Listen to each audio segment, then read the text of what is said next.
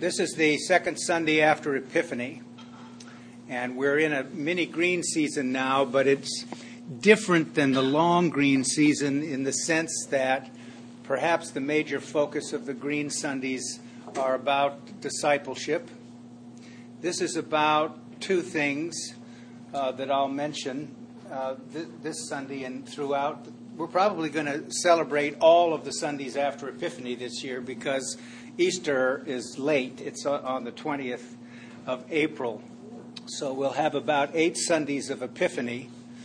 And the focus of the Sundays after Epiphany is on the person and work of Christ and how you and I, as desirous of being transparencies and reflections of God's grace and love in the world, make manifest that reality, that in this man's words and in this man's works we have seen words and works indistinguishable from the words and works of God.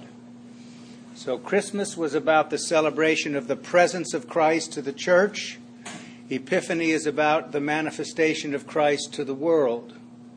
And so for Western Christians on Epiphany proper, we read the gospel of the visit of the 3 kings to the infant Jesus, which we believe is symbolic of the universal significance of the incarnation, and that these 3 kings represented kings from all of the known world. And on the Sunday after Epiphany, we celebrate the baptism of Christ. The Eastern Church starts on Epiphany with the baptism of Christ, but we sort of make a theological predicate when we have the visit of the 3 magi to the infant Jesus. So one of the things that's going to loom large in our talking will be baptism is going to keep coming up. We have John's version today, or description of Jesus' baptism and what occurred, which is slightly different than the synoptic Gospels in Matthew, Mark, and Luke. And so we have baptism as something that will then assist in the segue into Lent. Lent anciently was the preparatory season for those who were going to be baptized on Easter. And for the first 4 centuries of Christian history, the normative age for baptism was adulthood. And you had to enter into a catechumenate process that lasted 3 years. So they took this extremely seriously. Constantine converted to Christianity, but he didn't get baptized until he was on his deathbed.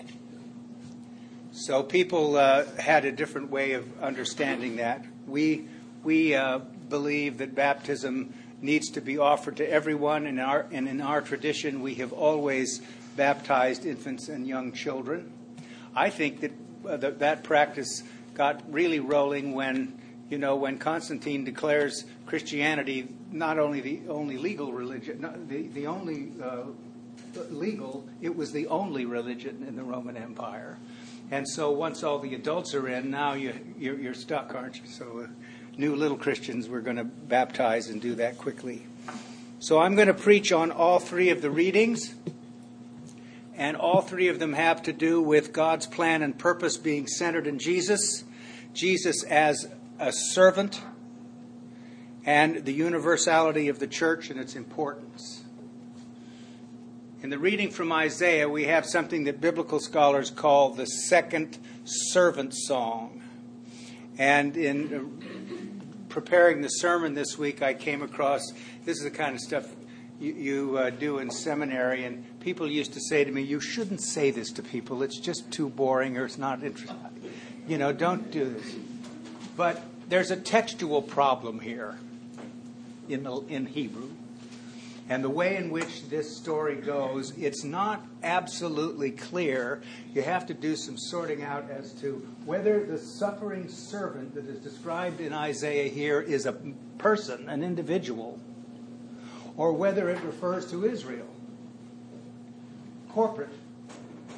So there's some people that tie themselves in knots about all of this and worry. So here's David Breuer's solution to this. It's both.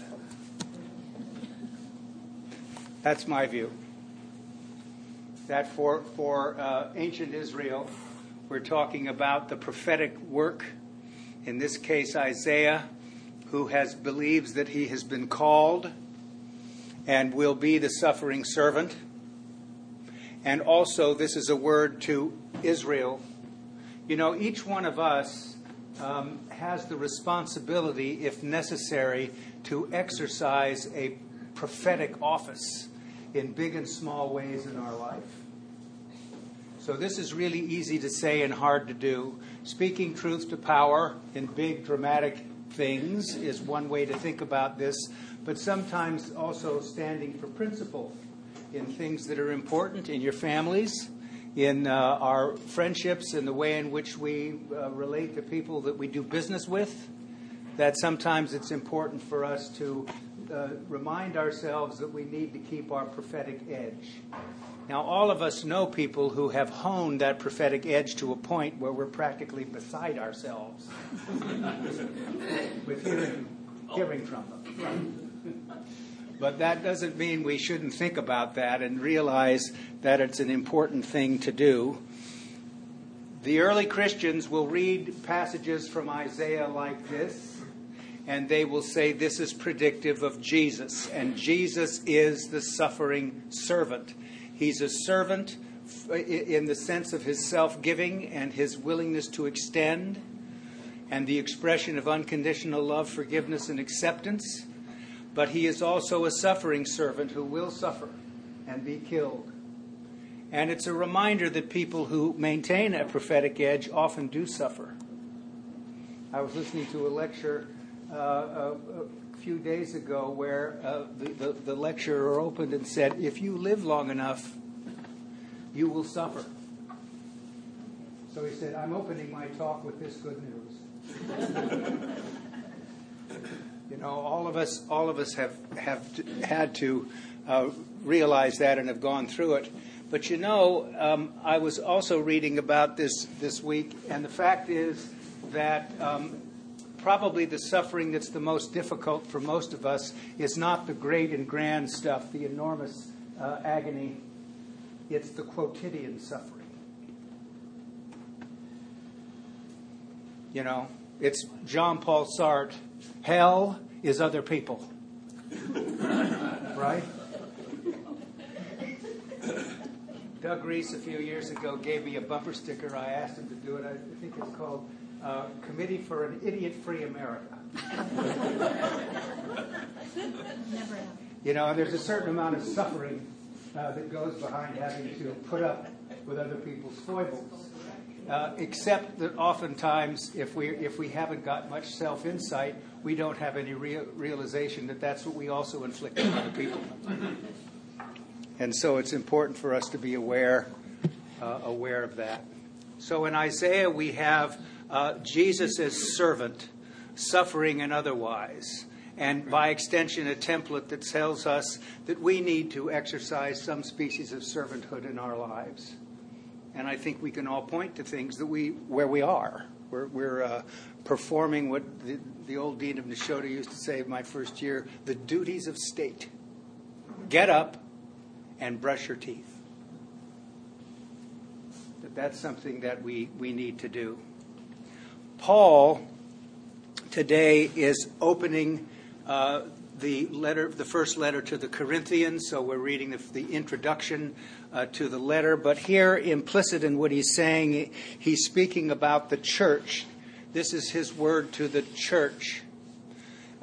This is a personal testimony. I became an Episcopalian when I was 18. I hadn't been baptized. And one of the things that was extremely impressive to me was that this was the church. I felt like I was part of the church. And what I mean when I say that is that I was now part of something that was way bigger than me. And it was not dependent on whether I agreed or disagreed. So I don't want to make a commercial message for all of the doctrines and dogmas of traditional Christianity as being the way in. But they certainly help if they're rightly understood, and that the task of Christian people, both personally and corporately, is to continuously work on how we understand ourselves and our common life together. That's an important thing that we need to do. And Paul speaks about that, not the focus on the dogmas, but says that we have been prepared by the grace of God in order to meet the challenges and the demands he requires of us to be church. Barbara Harris, the retired suffragan bishop of Massachusetts, opens her sermons, at least the half dozen times I've heard her preach, by saying, "Hello, church." That's what she says when she begins her sermon. And so she's reinforcing the idea that we are together church. You know. I also believe, some don't, but I believe that any spirituality worth its salt institutionalizes. And I think that can be historically demonstrated in some ways. We're in an age now where people would prefer to think outside that idea, or that there have been so many bad things that have been done within the church that we simply have to find out something else or do something else. The kind of internal flexibility that has been demonstrated, if you read history at all, you'll discover that has always been present, even at times that seem to be very restrictive. And I was writing this, I was thinking of when I was a little kid, there was a television show called Dr. Kildare. Oh, yeah. You remember Dr. Kildare? Mm-hmm. This is about dogma and doctrine and all of this sort of stuff. Dr. Kildare, in one episode, was asked to go be the doctor at a camp, summer camp for kids. And he was at the summer camp, and one of the children had an accident or something happened, and they couldn't breathe. And so he had to have a tracheotomy. The kid had to have a slit put here so that he could breathe until they figured out how they were going to have him breathe the normal way. So they're in the tent, and he's with another doctor. And they're in there holding the gas light over this kid who's lying there. And Dr. Kildare has the scalpel out, and he reaches down and he makes the cut. And he says, "That vein is not supposed to be there." And the other doctor says, "On him it is." Right? I know a little bit about this. It's not true in my case, but some people's appendix is back here. It's not here. It's back here. So on them it is. Right? So if you stop thinking about or think that everything has to happen in this way or we must fit the way we think into this, that's not what being church is. Being church is feeling that you're part of the people of God, that it's something that's bigger than you are, and that together we make the church.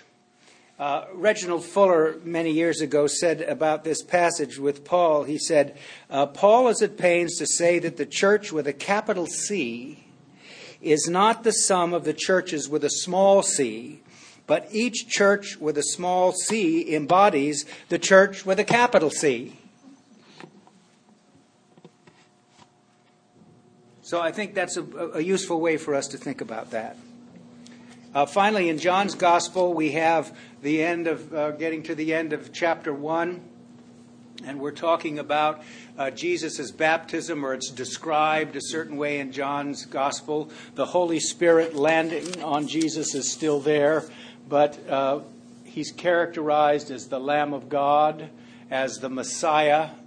And, Messiah, by the way, in Greek is Christos. It means the anointed one. So those are interchangeable words in a way. And in the footnotes, if you read the Bible, you'll see that that's what it says about what the name means. But we understand that Jesus in some way is a person who expresses the fullness of our humanity and the presence of divinity. It begins the conversation about his person, who he is, the Lamb of God in this particular case and so forth, and what his work is. In this man's words and in this man's works, we have seen words and works indistinguishable from the words and works of God. And by extension, through seeing his mighty works, listening to what he said, being in the church which transmits this tradition, we have come to see that we can do that too. We are not God, but our true self is God. We are in some way able to see now how we live into that. So this week, give thanks for your baptism, and give thanks for the ability to labor to make St. Luke's Church with a capital C. Amen.